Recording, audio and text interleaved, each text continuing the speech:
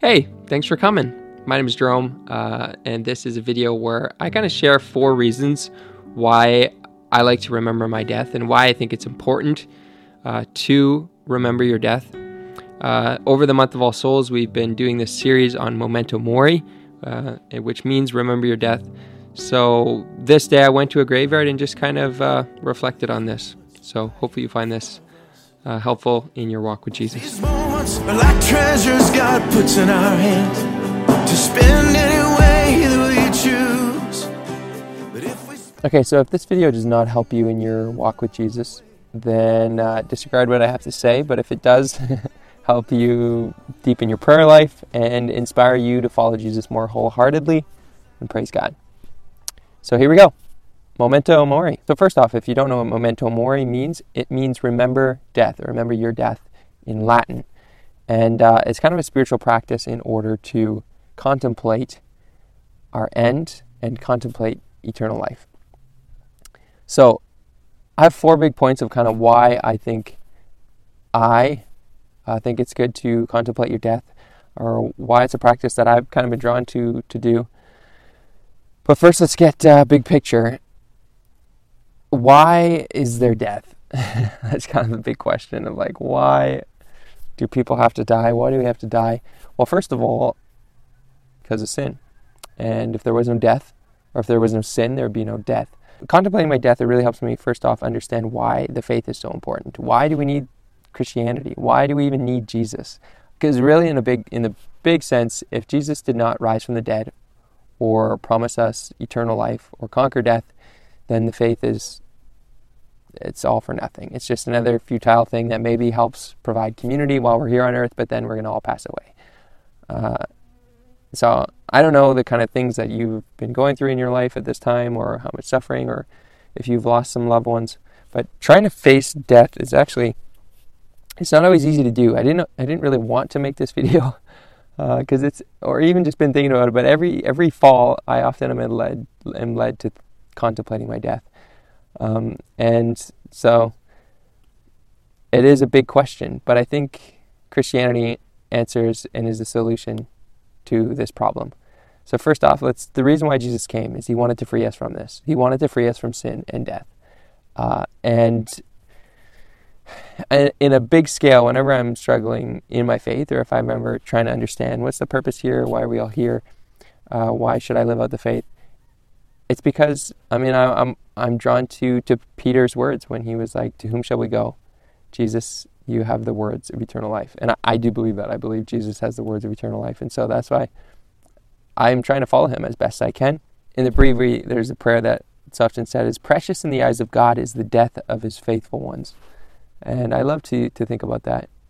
Because death can be precious because it's actually in death that we're born to eternal life. And so death would just be like a depressing thing to think about if we were not invited into rising with Christ. But it is only in dying with Christ and being one with Christ that we're able to rise with him. And he calls and invites everybody to that. So it's a gift for each person. But not everybody accepts that. And the more I think about death, the more I think about the reality of our life here, the more I am convicted and more I believe in what I profess in the Catholic faith as a Catholic. To be a witness to Christ is to be a witness to his resurrection. The Catechism says here that it is Jesus himself who on the last day will raise up those who have believed in him, who have eaten his body and drunk his blood. We shall rise with Christ, with him and through him.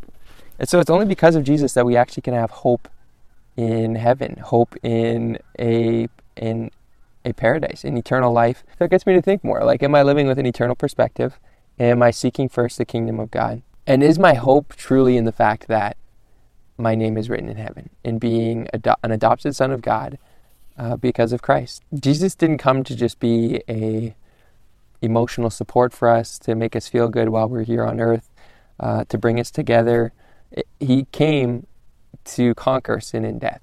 And the more I think about death and actually allow myself to experience loss, the more I can rejoice in the gift of our faith. The second thing that contemplating my death really challenges me to do and to continually be aware of is to not go away sad. To not be the rich young man in the Gospels that Jesus speaks to. Because if you don't know the story of the rich young man, he goes to Jesus and he asks, like, what must I do to attain eternal life?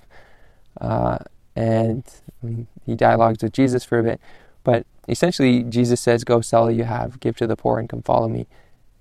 And the rich young man, he goes away sad.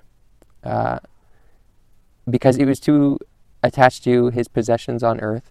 There's many different interpretations to the scripture, but in the real, like, literal sense, this man went away sad because he wasn't able to let go of this world in order to follow Jesus and to be united with him in his death and his life to attain eternal life.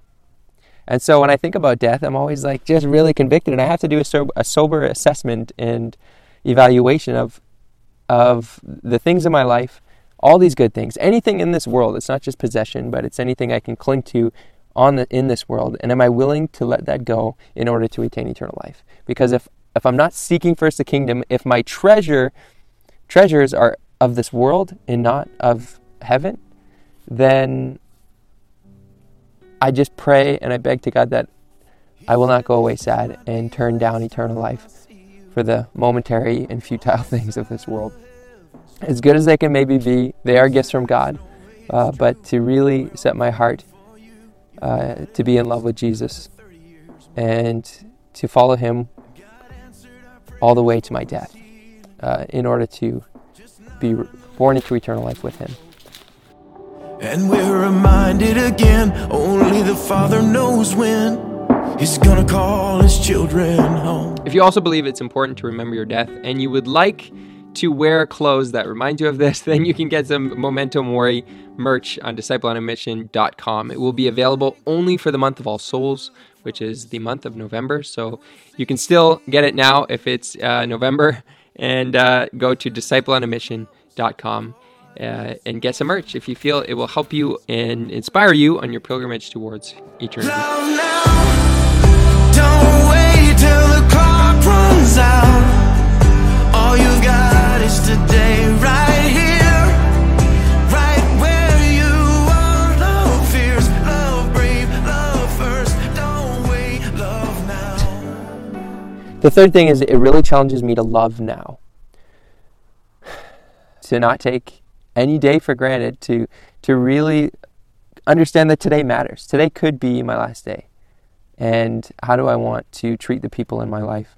And not only that, but it's also like it could be another person's last day, or the last time I meet somebody else. You know, you never know when somebody's going to pass away, and sometimes we have to experience harsh realities of that, where somebody close to us dies and we weren't expecting it, or there's sudden deaths, the tragedies that can take place. And like for me, it's often a greater fear that the people I love in my life will die more than I fear my own death, and so it wakes me up to like love now, like don't wait, and to have a sense of urgency in praying to God and just begging him for mercy, to pray to God for grace in order to become more virtuous, and to really treat each person I see as a child of God. Because love is the most powerful force in the world.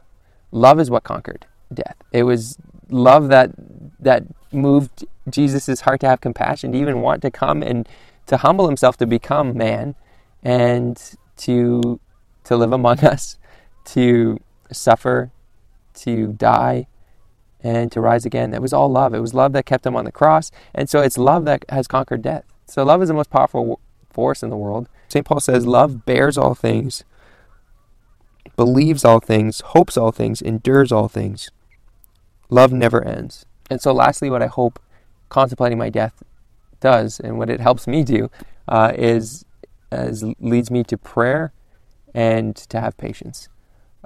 In the midst of any kind of sorrow, any kind of sadness that can come within this world, to let that go and trust in the words of Christ, and to allow my heart be moved by a more godly sorrow that is led to compassion in other people's sufferings, but to just bear things with patient endurance, any kind of suffering or sorrow, because if we have patience as Christians, we know the best is yet to come. And always believing that the best is yet to come, that's something we have to believe as Catholics, is that the best is yet to come. I mean, hopefully, if we can, by the grace of God, live a life of virtue and not die in mortal sin, the best is yet to come. And so to always have hope in the love of Christ, to hope in eternal life, in the words that He has spoken over us, and that He has claimed us as His sons and daughters, and that we can rise with Him.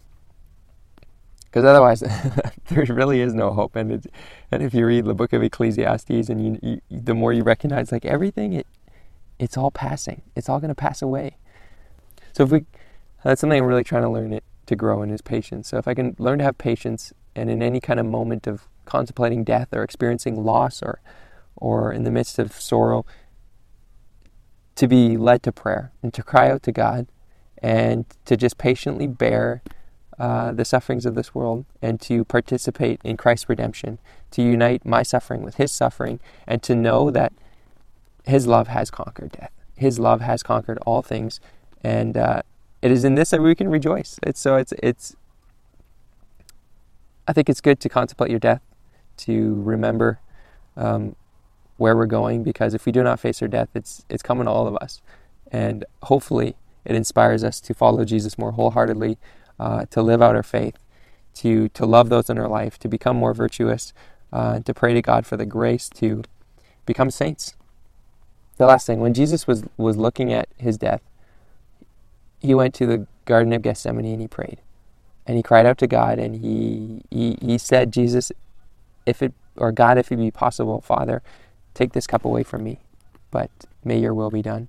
And that's what we have to do in sorrowful moments, because there's going to be sorrowful moments, there's going to be moments of loss, but to just be moved to prayer, to surrender ourselves to God, to pray that the cup will pass, but ultimately that God's will be done, because we know if we can have the grace to bear things in patience, the kingdom is coming, and it is near.